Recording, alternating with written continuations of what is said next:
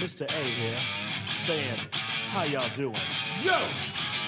Are you ready to rumble? Or should I say tumble? Cause I don't stumble or fumble like a cracker frying combo. Standing on the ground, flat feet firm, killing worms and germs, and I'm doing it on my terms. Intellect with a little bit of Welcome to the Rumble. We are back and better than ever, helping you stay ready so you don't have to get ready.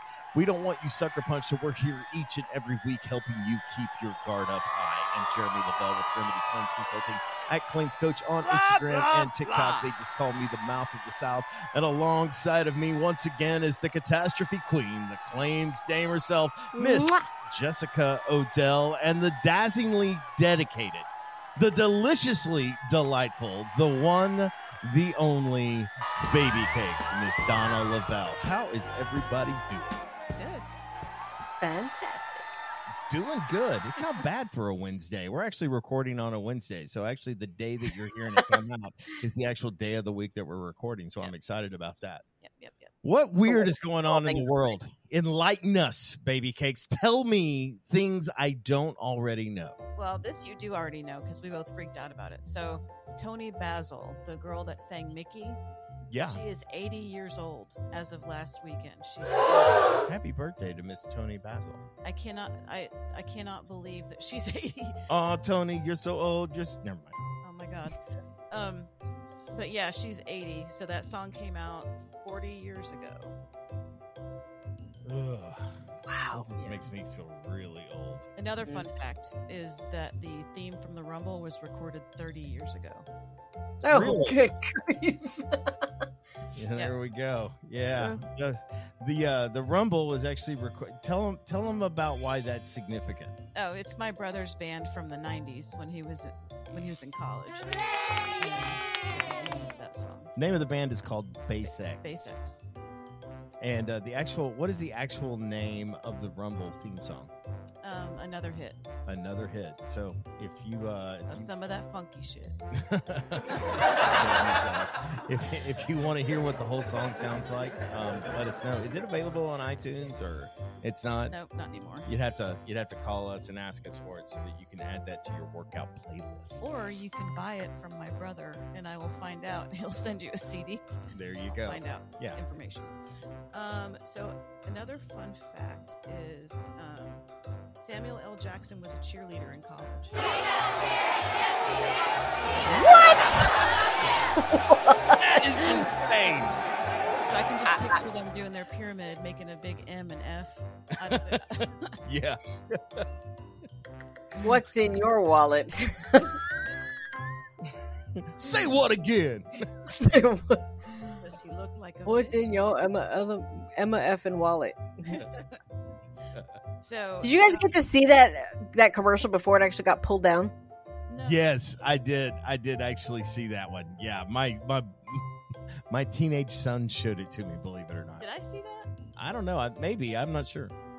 I don't know. I don't remember. I don't know if it only lasted like a week, but I think I saw it twice, and then all of a sudden it was gone.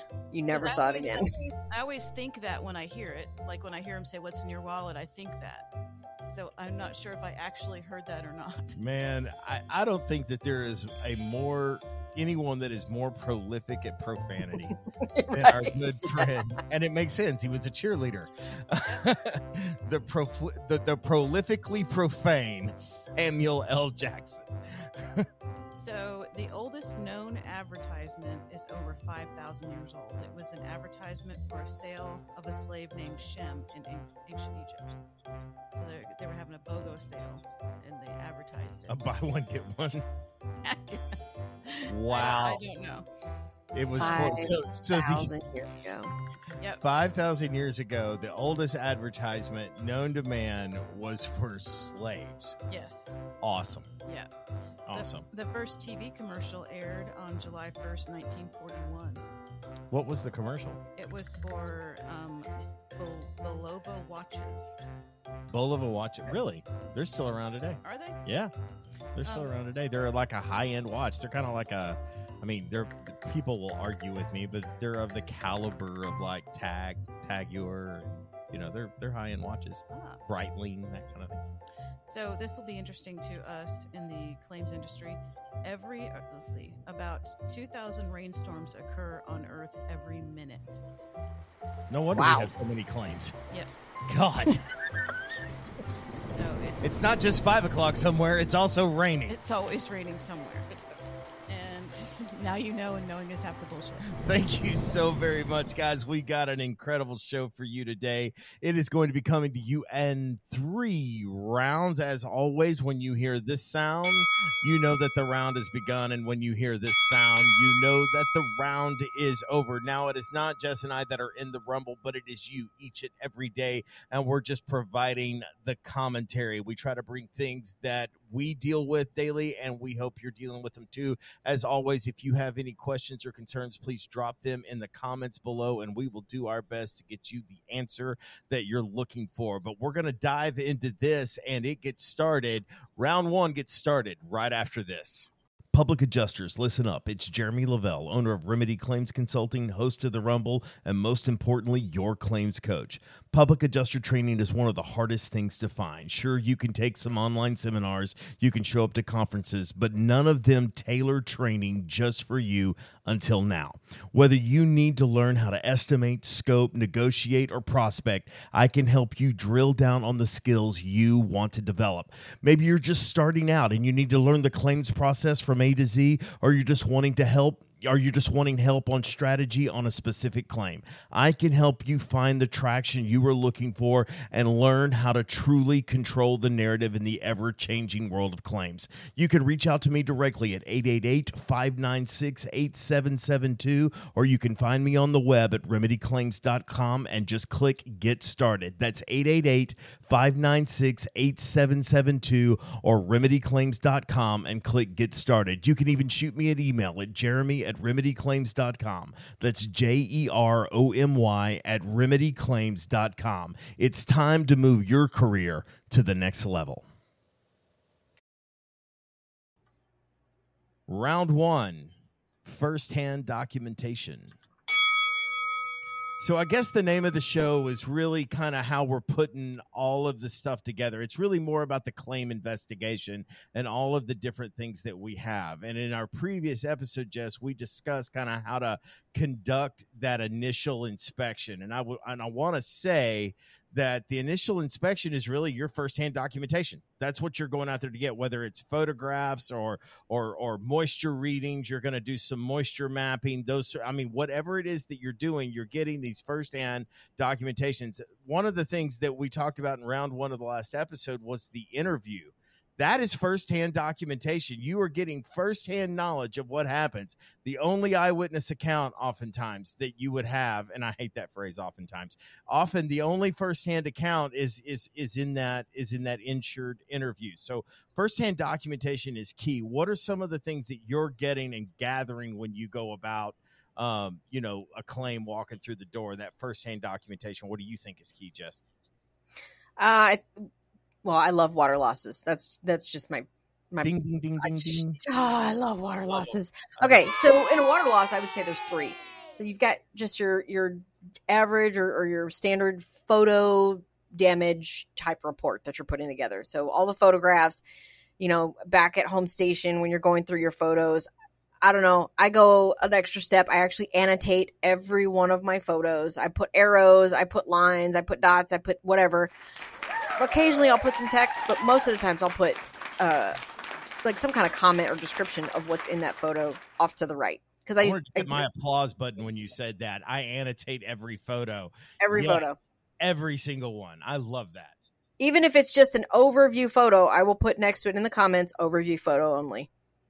If there's no damage in here, let's just say no damage. Overview of living room. Absolutely.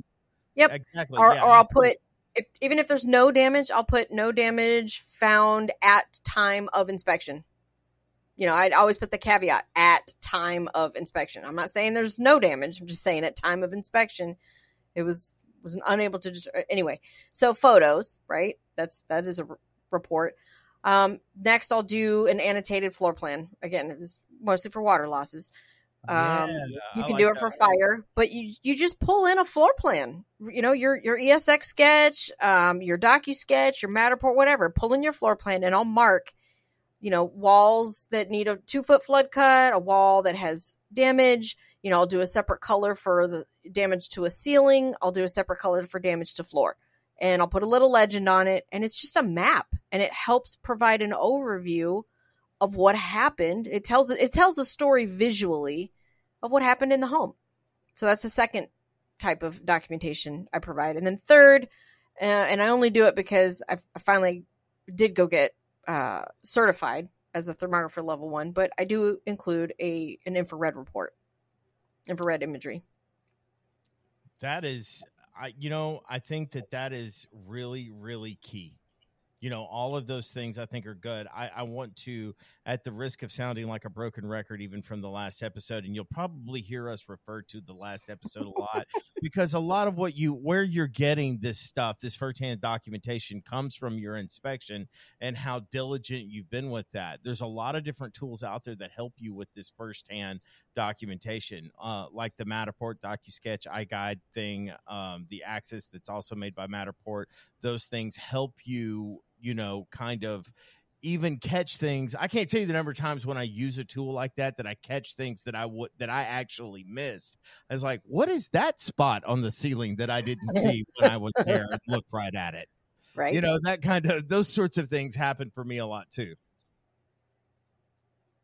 And yeah, so those are definitely my go-to firsthand. At a minimum, I try to provide at least those 3. One of the things that I think is really important in your firsthand documentation, Jess actually uses a tool. I actually do it old school and just sit down and type it out. But a written narrative of what the results of your investigation were. And, we'll get into this more in round 2, but kind of your reasoning for bringing in what is not considered firsthand documentation, but when you start leaning into expert documentation, you know what I mean? A lot of my firsthand documentation is also going to include coverages, my understanding of the policy, because one of the things I definitely document is their coverage, and why I believe that coverage exists for this particular specific loss. Right. Jess said that she likes water losses, and that you've got to question sometimes is that, and carriers get into this all the time. I get into this with carriers constantly, is you might have a pipe that's been leaking, and then it may have been leaking for more than 2 weeks. Okay. Because the policy says something along the lines, damage that has occurred over a period of weeks, months, or years. Right. And so 2 weeks, 14 days, or 15 days is the minimum number of days actually required to achieve the plural weeks. And so once they achieve the plural weeks, they like to go, well, that thing's been leaking for a long time. You can see down here on the framing, or you can see here on the, this erosion, this thing's been leaking for a long time. And I was like, yeah, it may have been. And that thing may have been leaking forever. And for whatever reason, something happened, something shifted. But now the interior has been affected and it's been damaged, and this damage has not been occurring. The damage has not been occurring for a period of weeks, months, or years. The leaking may have. So if you find yourself where there is leaking that has occurred, you might be questioning how long has the damage been there, not so much the leaking. And that's the thing that you've got to ascertain, is how old is the damage, because right. A lot of these things get discovered. You know what I'm saying? Like I can't tell you the number of times I have discovered mold that manifests from behind the dishwasher. They had no idea it was leaking. Now, if you've got a limited seepage and leakage endorsement, obviously that's going to be covered. The water damage itself is going to be covered. And usually with limited seepage and leakage, the fungi endorsement kind of goes right alongside that. Do you find the same thing, Jess? Yes. But it's still, I typically, anytime I come across any of those limited seepage, especially, oh God, I saw one in Mississippi a while back. It was talking about even things like drips. So drips from an appliance or drips from somewhere. Well, so they denied the claim, saying, "Oh, well, it's got this exclusion or this endorsement or whatever in it, so we don't cover this. Look, it's right here in the policy." Well, I shot that over to an attorney, and I'm like, "But if it's in the wall cavity, and there's no way whatsoever that the insured would have known had they not had to open up the wall for something else, an unrelated. I mean, they just happened to find this, so they had to file another claim." The attorney turned around and said, "No, this if it's in the wall cavity and it's not reasonable that an insured would ever have found out, it doesn't apply." So even you still, I would almost say consulting with an attorney should be part of your first-hand reporting or that phase, as you're reading that policy. Yeah. So, I'm not even, a lot of times we get the phone call, we don't have the opportunity to get the policy in our hands, and we're kind of operating under certain ideas and understandings that, hey, this could be covered. I have seen policies that cover this thing. Yeah. It could be covered. Generally there's automatic exclusions that I'm thinking of, like flood, or do they have a flood policy? Did they buy a flood policy? Is this, because you'll have a lot. I have dealt with claims that have been covered because when they called up and they submitted the FNOL, which is the first notice of loss, they would say, "My kitchen is flooded," and the guy on the other end of the phone would go, "We don't cover flood." We don't cover flood. Yep. And so, well, they told me it was denied. Well, did they inspect it? No, they just said they wouldn't cover it. Oh, okay. Well, they can't do that, number one. And I can't tell you how many times I've seen that happen. That happens all the time. You just use the wrong word, because when and I don't expect insureds to know the dirty words of claims. You know what I mean? It doesn't match. Flood, mold, all of these dirty words that all of us adjusters and contractors have learned through painstaking learning processes to completely and totally stay away from. It's how we go about looking at these things. These firsthand documentations will be the difference on how this claim gets processed with the carrier. And so it's absolutely crucial, because this is your first effort in how you're going to control the narrative of the claim, how you are going to basically push through the claim strategy. Because once you've determined this and you figured out the coverage or the provision within the policy that is going to extend coverage in this particular situation, it is going to shape everything you do after that. Right. It is going to tell you everything.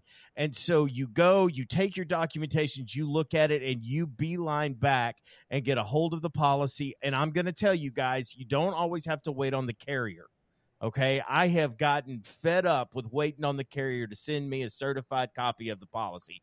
Number one, you don't really need a certified copy of the policy. You just basically need to agree that this is what we're looking at. Certified only matters when you're in court. Other than that, certified doesn't matter. Okay, now you can ask for it. I'm sure I can hear the rocks whizzing at my head right now. If we're both agreeing, what policy are you looking at to effectuate coverage for this claim, deny coverage of this claim? I just want the document that you're using. You know what I mean? And if we're both talking about the same document, you're making coverage decisions on something other than a certified policy, and you're sending me the same thing that you're looking at, we're good, right? So, you don't necessarily have to wait on underwriting. So what I do is, some people this day and age, you can log into a portal. Most of the major carriers have some kind of portal that they can create a login for and download that policy. You can also go to the insurance agent or broker that will have a copy of the policy that they sold them. And I don't care which carrier it is, most of those agents will have it. Most people think when you ask them for their policy, they think you mean deck page. And there's a lot of information even on the deck page, because it's going to tell you the endorsements from ordinance and law to God, I'm losing my train of thought. God dang it. From ordinance and law to mold coverage to limited seepage and leakage to, all of these different endorsements that you have that, remember this, endorsements do one of two things. They either give or they take away coverage. And the way you can tell whether or not they're either giving or taking away coverage is, one, key thing that you are going to find on the declarations page, and that's if they charge premium for it. If they charge premium, it is an extension and expansion of coverage, not a limitation. So remember that, because I have seen, I cannot tell you how many times when they have a $5,000 cap on water or a $5,000 cap on mold, they think the entire loss is going to be on that, when in fact it just has to do with the remediation of it. And everything else is covered under coverage A. So when they charge premium for it, there's an expansion. And so this is part of that firsthand documentation that you're gathering, because it is going to determine how you develop a claim strategy moving forward. All of it's key. Yep. And don't forget those cosmetic exclusions too. Metal roofs. Right. Because I did kind of forget to mention in that last episode, part of the inspections, whenever I do a metal roof inspection and it's got a cosmetic exclusion, get up there with a water bottle and video and photograph and prove that the water is not shedding off of the roof over those hail indentations. It's pooling. It's going to rust over time. It is not a cosmetic, damage. It's functional. It cannot shed the water like it's originally designed to do. And the only way to prove that is with the photo or with a video and using just water out of a water bottle. And a lot of those cosmetic exclusions can be defeated not from the top side of the roof, while Jess is absolutely 100% right. If it's pooling, that's a problem. But you win cosmetic exclusions not from the top side, but from the underside. And if you listen to our previous episode, one of the things that Jess told everybody to do is go look at the underneath of a roof. And if you can get to that roof deck underneath and you can see those dimples in there, if you put a microscope on it, and they're not that expensive, I'm not telling you to have some kind of equipment. You can take a microscope photo of that hail nipple as opposed to a hail dent, if you know what I'm saying. And it can show. And guys, I'm going to tell you this: there's a policy out there that is very common on marring. And if you have one of these very inexpensive there's a metal marring exclusion out there. And if you have one of these very inexpensive microscopic cameras, you can put it right there on that, and you can show the breakdown of the metal, and then just go just to the right or just to the left of where that nipple is, and it shows that the metal is intact, and in this place the metal's not intact. It ceases to be cosmetic damage and absolutely turns into functional damage at that point in time. One of the things I want to bring up in looking at the policy is there's a lot of it's becoming more and more common that you have policies that are like less than replacement costs. Like they'll replace the material, but it may be with lesser or less expensive material. I've seen a couple of those run across my desk not so much in Texas, but I see some a lot up in the other areas. Mid-Atlantic is one area that I see quite a bit, where you have these policies that come back, and it's like if you have 5/8 inch sheetrock, but code is okay with 1/2 inch, they'll go back with a 1/2 inch rock on the wall. So there's some of those. So you always want to kind of check your policy to see if like, kind, and quality is a thing, because not all policies have like, kind, and quality. Not all policies are indemnifying policies. Some of them, you've got to know what's up there. So that firsthand documentation is going to be key to claim strategy. All right. Any final thoughts on round one before I move on? Jess is shaking her head no, that all of you can see over your speakers. We're going to get into round two because it starts right after this. One of the most difficult claims you can work is a contents claim. It requires extreme detail and significant documentation. Ricky McGregor with Monarch Claim Services is the expert you need on your side. She will handle on-site evaluation, inventory, photo documentation, pricing, and overall contents claim organization. She will work with your team beginning to end so you can focus on the rest of the claim. Do your client a favor and call Ricky McGregor with Monarch Claim Services. You can reach her at 515-783-1434. That's 515-783-1434, or find her on the web at monarchclaimservices.com. Round two, expert documentation. Well, I'm here to tell you, while firsthand documentation is good, any more these days, I can tell you that the carrier is looking for anything that they can do to create some level of plausible deniability. And by show of hands or applause out there, how many of you guys working claims has to deal with the engineer showing up and carrier expert? Yeah, I know. Most of us have to deal with it too. Yeah, I get it. We all have to deal and combat the carrier looking for the plausible deniability, deniability card. So they'll send out an engineer.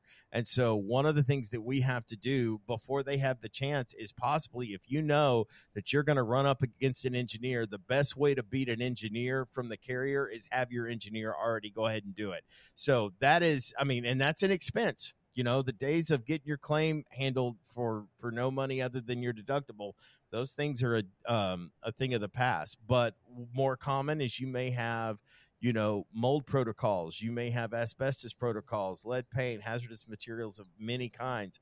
You have a lot of those that have to come in, and you have to get documentation from those. What other experts do you use, Jess?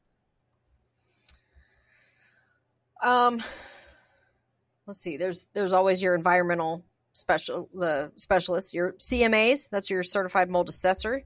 They're the ones that come out, they do the tape tests of the environment, send it off to a lab, come back with a report, and they write a protocol. And then that protocol usually gets handed over to a CMR or some kind of remediation or mitigation type company, and they execute based on that protocol. So, again, my love for water losses.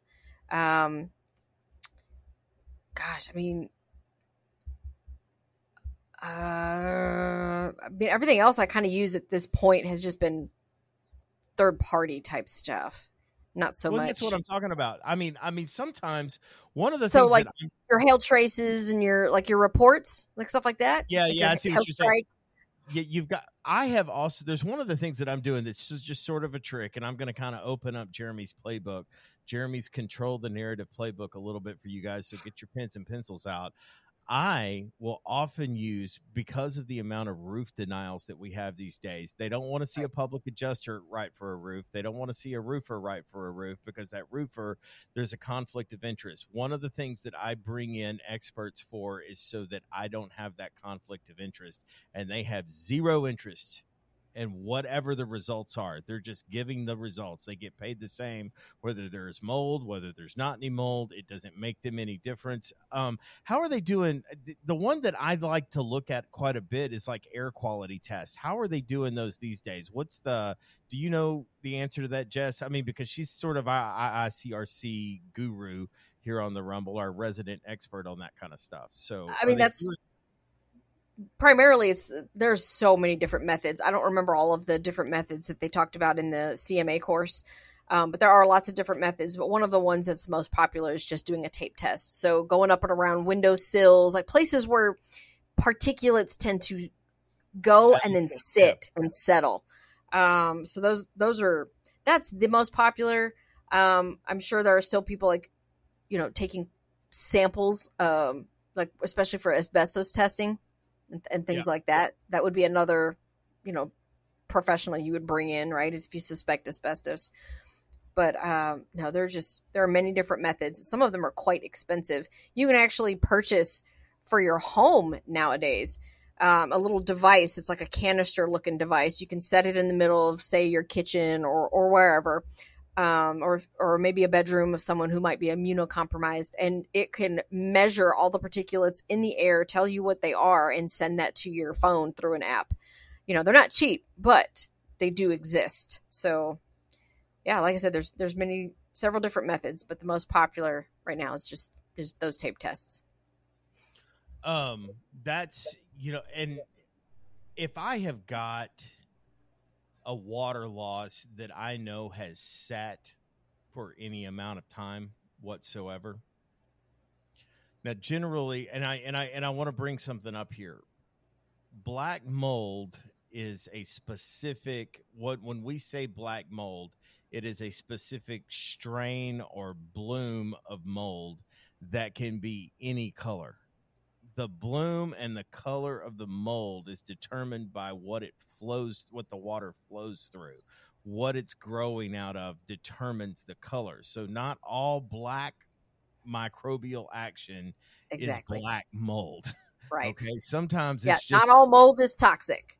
There are right. some toxic strains, but not all mold is toxic. Everybody thinks I see black mold, it's toxic. Not necessarily. That's and we can probably thank the media for that, naming it black mold. I know that's what we refer to it as. That is dangerous. On occasion, it is black in color. I'm not saying that it isn't, but sometimes, just good old fashioned North American mildew's black too. And we take off all our clothes and get into the shower with it every day. So Right. but because it shows up on drywall, we get real nervous. But when it's in the grout of our shower, it doesn't bother us a bit. Those are things that you need to know, and that's why some of these third-party investigative resources are important. I mean, just to throw a couple out, if you're working on exterior claims, metallurgists are great to hold on to. I outsource to some building experts. My good friend, good shout out there to Jeremy Lansdowne and his brother do a really good job on doing some of those, from having resources such as engineers and metallurgists. And I'll tell you, the answer to every engineer report that comes back negative is not always just go get your own engineer to refute it. You know what I mean? So sometimes refuting that engineer's report from the carrier is not always the way to go about and win it. You have to go find specified, true experts on things that appear to be, more accurate. I will tell you this, and this is probably more of a round 3 thing when we get into the unbiased documentation, and I'm playing fast and loose with unbiased. I like to use these published reports like from Hague. You know what I'm saying? Because I love pulling those out when Hague defines hail damage, and then I lay the picture of Hague hail damage next to the hail damage that they're saying is wear and tear, and I'm like, look, these are your guys. These are not my guys. I will often use where I can, like when I'm dealing with contents claims, especially like electronics and things like that, I will try to find some of their preferred vendors to deal with it. Like, especially in fire and water losses, especially in content losses, you're going to have several experts come in, from textiles to art restoration, furniture restoration, these sorts of experts that come in, especially when it comes to making determinations on salvageability of some of these higher end stuff. On some of this higher end stuff becomes very difficult, and you're going to want to know who those are. And I like using carrier people when I'm confident of what the answer will be. And when I'm asking them the question, I know that I'm getting different answers than when the carrier asks them the same question. And that's my favorite thing to do, is go in and deal with the local franchise, the Surf Pro, or whoever the case may be, that they're not getting the job through the program or what have you. They're getting the job through, it's kind of like retail. Yeah, they're getting the job through me, and so I'm getting this answer, and they're not subject to program guidelines. It's like, these are the guys you call. I use them all the time. I know my good friend Jack Hanks uses a Surf Pro guy that's out of the Midwest to go in and do a lot of his projects for mitigation. His name slips my. I would say his name, but I know that he owns a Surf Pro franchise that just goes in, and when you can turn in a Surf Pro estimate when it's approved by all of your major carriers as somebody who knows what they're doing, it's hard to argue with that, right? I've actually had a carrier, believe it or not, go, Nationwide Electronics Restoration Company, nationwide. And they go, well, I don't find them to be very professional. I was like, well, 3 million Americans disagree with you. So, you know what I mean? Like, they have always been okay as far as I know. I have run into that when they try to refute those things. So I like using some of these carrier vendors where I absolutely can. And if you want to know who those are, there's a lot of companies like Contractor Connections, BrightServe, Innovation Properties that will tell you who's on those lists of preferred contractors.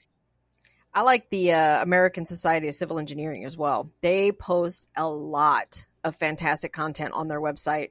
They publish, various scientific studies and they post them in various publications, engineering publications everywhere. I don't know if anybody's familiar with Google Scholar, but I used it in college a lot. That's where I learned that it existed. if instead of using regular Google, because Google will just scour the internet, whether it's a blog or a Facebook page or something, much more substantial or legitimate. Whereas Google Scholar will only scour official publications, official being from universities, from, large organizations, like, the societies out there, the various societies of whatever. So if you want to find sources of information where, and there's tons of it out there, especially on roofing and the impacts that hail has to shingle roofs. There are many people that have conducted the studies, and they publish it, and you can find it on Google Scholar. Now, the only downside to Google Scholar, while the upside is that you're using scientific data that's been published, the only downside is you tend to have to spend about 30, 40, sometimes $80 to get your hands on a copy. But once you have a copy, it's yours, and you can use it for hundreds and hundreds of claims, because they all want to argue the same stupid thing that has been scientifically disproven, or you can back it up, and say, look, it's been scientifically proven. So well, and that's the interesting thing, and I really can't wait to get to round 3. It's still a few minutes away, so guys, cool your jets. But the when we bring in experts, and I want to bring this is my favorite. This is my favorite one. And I'm probably going to get a little fired up here. So cue the theme music. Cue the theme music. I love how arrogant carriers, and dare I say, yes, I'm going to say it, public adjusters get when it comes to defending their estimate, because and I've had carriers look at me and go, well, we just don't do it that way. Well, with all due respect, sir, you don't do anything, because you're not the one doing the work. Public adjusters, listen up. You're not the one doing the work, because you're, in most states, legally banned from doing the work. You are having to hire other people, and one of the experts that you definitely want to talk to is the dude that's actually doing the work. So we might want to get his opinion, his thoughts, his understanding on what it's going to take to fix this actual job. Yep. And while you're great at Xactimate and I'm great at Xactimate, and you know all of the different things about construction, and you got ran over by a truck 40 years ago, so now you just want to mess up everything that everybody else wants to do, let's actually talk to the guy that's going to do the work. Let's find out if the line item at, $8 or $9 a foot to install gutters is enough to compensate for the fact that this house is hanging off of a cliff. How are we going to get those? Is there going to be some extra labor that needs to be considered? Is there some extra safety considerations that we're going to have to look at? Let's talk to the guy that's going to do the work. And when a carrier or a public adjuster is trying to push their way and how they're wanting to do it and estimate it, and I'm going to tell you guys, when a public adjuster goes, oh no, we're going to have to tear all these bricks down. You know what I mean? And the contractor's going, yeah, no, we're not going to have to do that. We can pretty much just pressure wash it, and, we can shim this up here, and it's going to be fine. No. I don't get to $100,000 if we shim it up. We got to tear all these bricks down. You know what I mean? And it's like, we've got a walls of Jericho this thing. We've got to have all of this. And it's like, no, you don't. Mm-hmm. No, you don't. And let's talk about it. Let's ask that contractor, are you going to have a supervisor on site? Because if you're not going to have a supervisor on site, I'm damn sure not going to have it on my estimate. You know what I'm saying? And so Absolutely. We want to bring these experts in, and they're not going to be proficient in Xactimate. It's your proficiency in Xactimate that is going to communicate the scope of what the contractor wants to do in the language that the carrier likes to read it in. Exactly. 100%. That's where your proficiency in Xactimate matters, and how you put that claim together. Yep, you're translating. Yeah, that's right. That's all you're doing. So you want to talk to that contractor to make sure, look, if the homeowner's dragging their feet and they don't really want to know if they're going to hire a contractor, or if she's going to get her brother-in-law Bob to do it, or whatever the case may be, then yeah, that's where you're going to bring yours in, and the contractor's not really available. But what you've got to do is, if they've got a contractor, that's the guy that you want to work with, and you want to listen to how he wants to do it. Now, contractors, for you guys that are sitting there championing me, when it comes how to run the claim and what supplements we're going to ask, you need to stay in your lane and let us tell you what is and what isn't covered. That's the other thing. And so there is a full-on, very real collaboration that has to happen there. You've got two experts converging, and when you have these multiple experts converging, it's you, the public adjuster, that has got to figure out a way to tell that story so that it makes sense to everyone. That's what you're an expert at, the policy and telling the story that gets the claim covered and paid for appropriately. You can end the rant there. I think the Bells did a wonderful job, so. Jess, did you have any thoughts? Because I pretty much ran away with the last 5 minutes of that round. So, I mean, go ahead and give me what you think on that if you want to.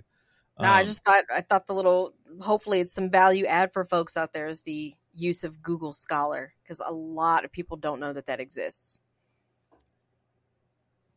That is a really cool thing. In fact, I'm going to pull that up. Yep, Google Scholar. Now. You can just test it out. Just go to Google Scholar and type in hail impact to asphalt single and pull up the multitude of scientific documentation facts. Yes. And I read those and I will use those as sources of information to help write my rebuttal, and I'll attach a copy. I mean, yeah. I paid for it, but I'll attach a copy.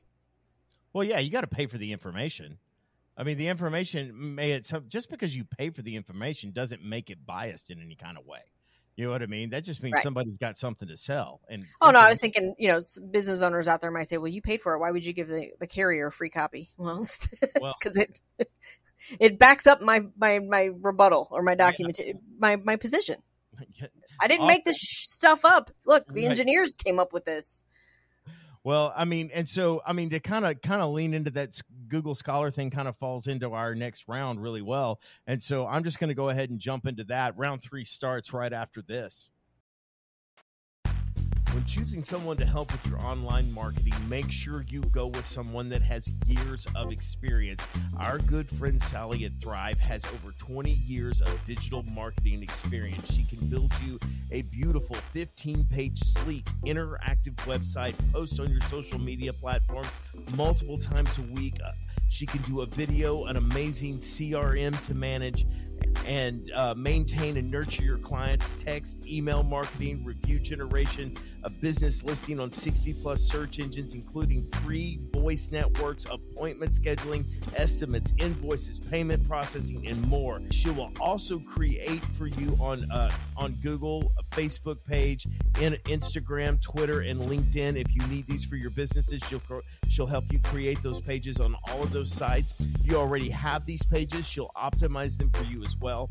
Call or message Sally today. If you want to get started, you can reach her at 214-789-1651. Again, her name is Sally Brigance. Her number is 214-789-1651. And you'll also get a landing page the day you sign up.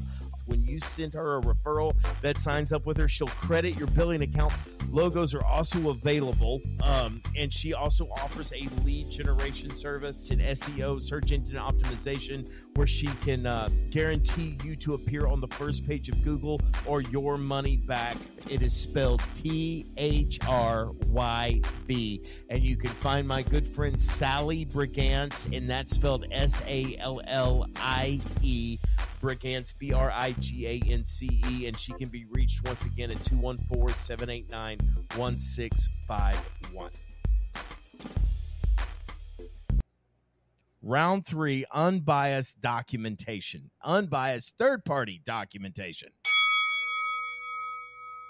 So that Google Scholar thing, so let's kind of keep going with that. Basically, that's what I refer to as documentation that exists outside of the loss, that supports what happened at this loss. It's like, not only is that what this is, lo and behold, it's happened before. So let's go take a look at what it looked like when it happened before. What a great idea. Let's go see if we can find something where there's some consistency to this damage, and we can provide that to the carrier. Again, this is just giving the carrier the opportunity to do the right thing. Do you know what I mean? So And there's tons of these things. I think nearly every claim is going to have something like this in there. I'm going to just give you an example, a one-off example of documentation that's third party that existed prior to any loss ever happening, and it would be available. How about your roof report, Eagle View, roof scope, whatever the case may be? That's documentation to prove how many shingles you're going to need. Yeah, the size of the loss is going to help determine what that is. Just throwing out. What do you use for weather reports, Jess? What are your favorites there? I like Hail Strike. They offer 3 different levels of reporting. The Hail Strike Light report is fantastic because it gives you the address, the date of loss, but it also gives you pretty much the last 2 years, 3 years of data of other hail claims, and it gives the size of the hail that fell at the address, within a mile, and within 5 miles, something like that. Whereas, is that a subscription or is it a per report thing? You can do per report. It's if you do the light version, which is the one I like the most. The basic one, I think it's called basic. That's just at that address at that date of loss. Well, if you typed in the wrong date of loss and you just went off of the carrier's date of loss and it was not the right date of loss, then you're SOL. You wouldn't know what the other hailstorms were in that area. So I'd go ahead and do the $45 one, or you can do a subscription. I forgot what it is per year, but there's a little bit of a discount for and then you get, I think it's unlimited, or maybe it's just 10 reports. Either way, I like it the most. There's a Verisk benchmark report that goes right through Verisk. So if you're a big Xactimate user, you can use it. It's right through. It's the whole, the same suite of things out there. It's all under Verisk. But when I pulled a Verisk benchmark report, a Hail Trace report, and a Hail Strike report, all for the same 3 addresses, because I really wanted to see the difference, because scientist, right? You have a hypothesis, you want to test it.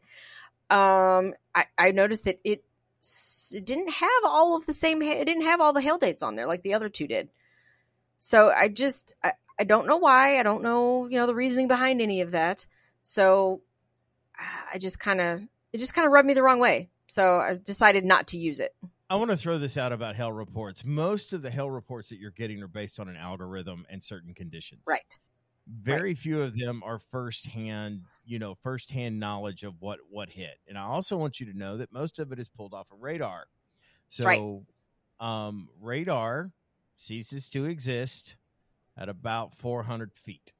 Okay. Once you get below 400 feet, that's where we get the phrase, I'm going to come in below the radar. Do you know what I'm saying? And so radar, so what you're getting at that level is very different than what's hitting the house. Could be bigger, could be smaller. What your wind speeds and things like that are. Remember, what your ground level wind speeds are very different than what your wind speeds are at 35 or 40 feet in the air, which is generally where they're taking wind speed valuations at. Okay. Right. So you've got to remember that some of these reports need a significant amount of clarification on them. Okay. Again, I wax back to when I was talking about pulling the Hague reports.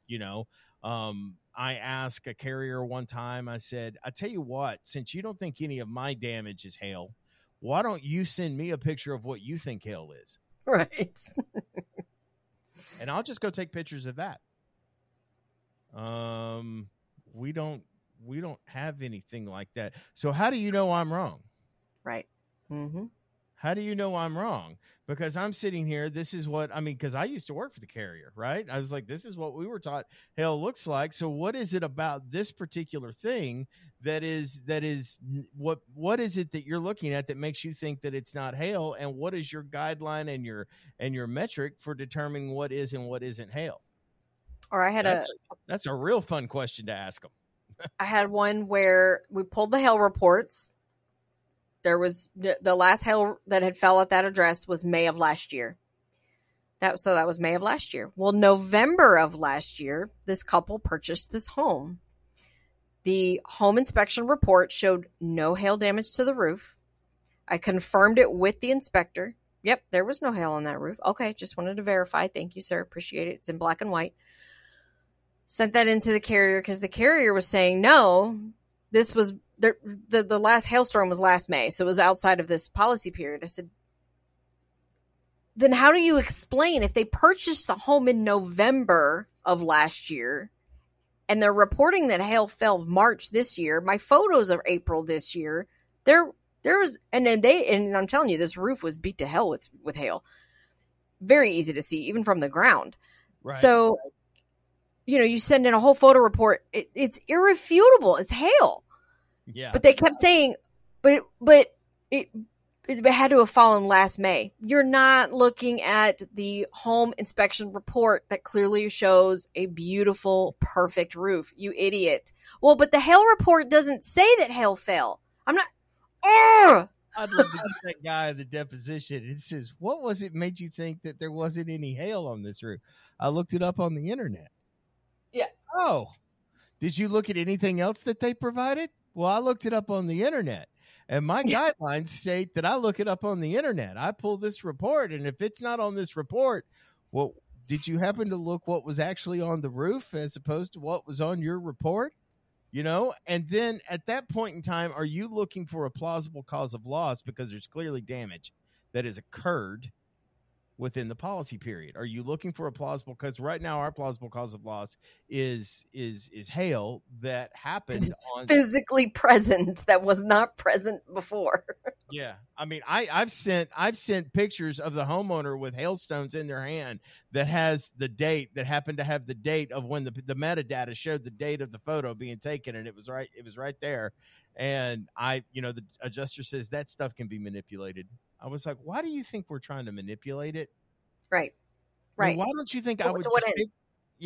To what end? Like you're still not going to show up to the house and do an inspection and see the hail damage yourself? Like, I mean, trust me, look, if there's no hail on this roof and there wasn't hail on this roof, or if it looked old, trust me, I'm going to be the first guy that climbs down my ladder and goes, yeah, if you bought this house in November, the hail damage up there existed before. Now, I'm not saying that I can tell with any degree of pinpoint accuracy as to when it fell, but what I can tell you is that it's about a year old, which would have predated your purchase of this home, and you're going to want to go back to whoever had the coverage on it. And that's interesting facts, that even if for some reason you just bought a house, you know what I mean, and hail damage was discovered either through a roof canvas or something like that, that coverage still exists. Premium was paid. That insurance carrier owns that roof. And if you can get the previous owners to file a claim on it, it'll get paid and replaced. It's right. just a matter of doing the work. Public adjusters are handy in that regard, finding and tracking down those people and getting that paid. Another one that I like to look up is when it comes to common construction. You know what I mean? These are third party. When I first started learning to estimate, Jess, I would go to YouTube and figure out how a window gets installed. Right.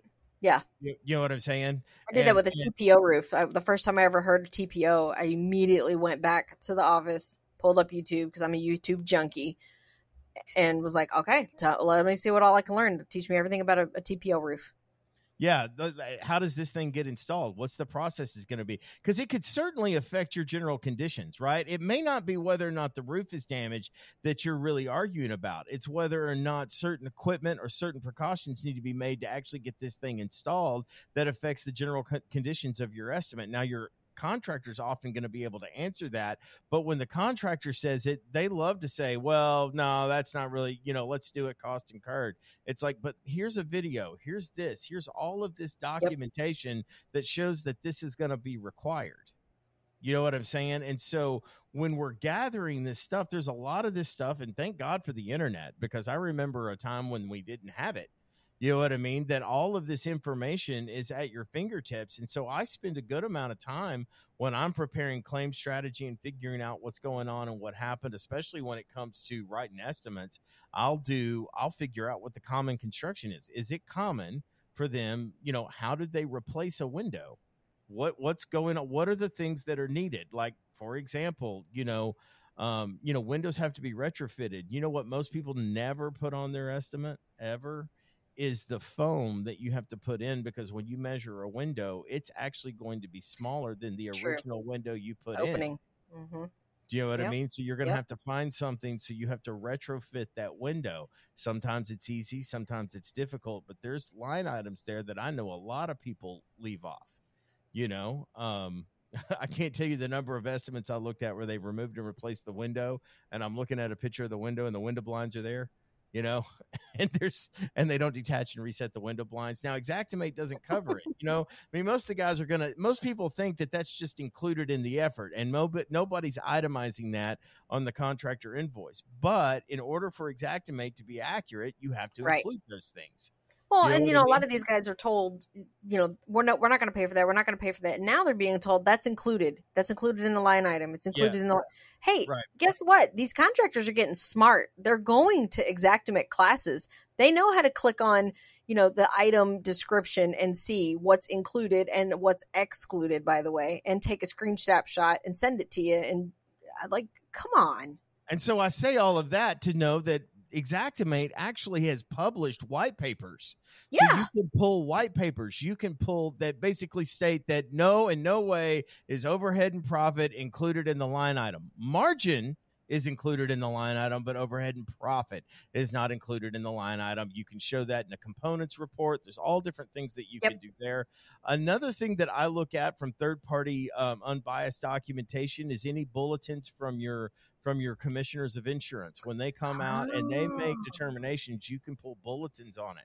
You know what I mean? And what they consider to be legal or not legal. You know what I mean? And how they interpret what insurance is supposed to do. Now, they're not going to call out, but that can save you a little bit of time. Now, I know, and sometimes it's not this one silver bullet thing that you pull together. It's the Hague documentation. It's the video. It's the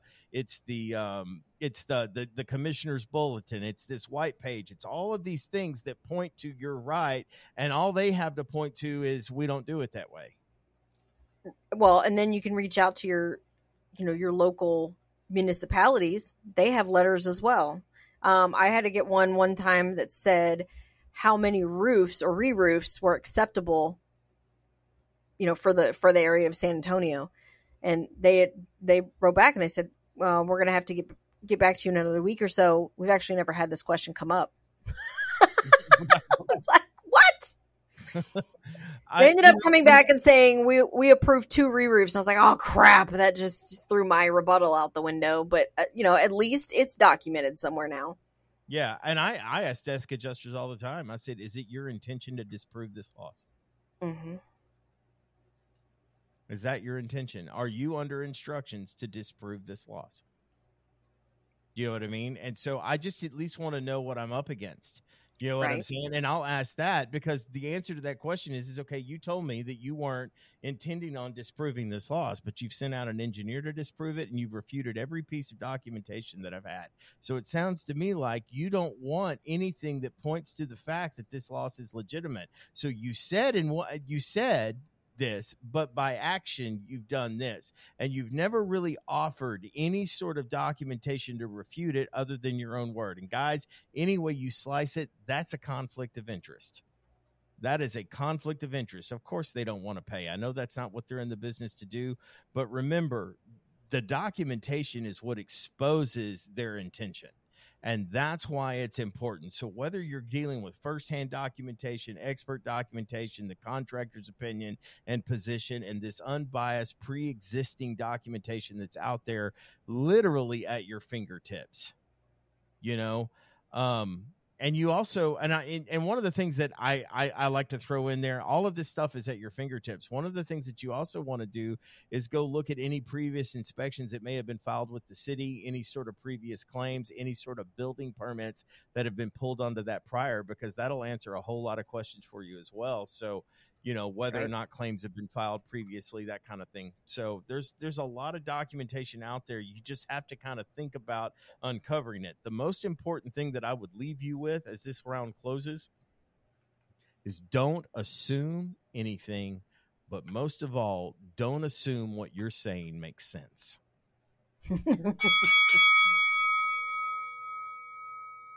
You have got to draw the dots really close together. Final thoughts, Jess? None. That was pretty good. Yeah, that's pretty solid right there. Baby Cakes, you got anything for us? No. Well, guys, that's going to do it for this episode. If you have liked what you hear, please take a minute to press like and subscribe. And if you know somebody that needs to hear this information, take a moment and share it to your friends and share it on your pages so that we can continue with doing this. We work very hard for you. And if you've got any ideas or things that you want to hear on the next show or shows coming up, please don't hesitate to let us know, because we're always interested in hearing from you, the people. But we will be back next week. In the meantime, stay ready so you don't have to get ready, and we will see you on the next one. Got my hand on the hammer, ready to ram you like the fire slammer jammer. Yes, we're coming up, don't even try to diminish it. I won't start it, but I damn sure will finish it.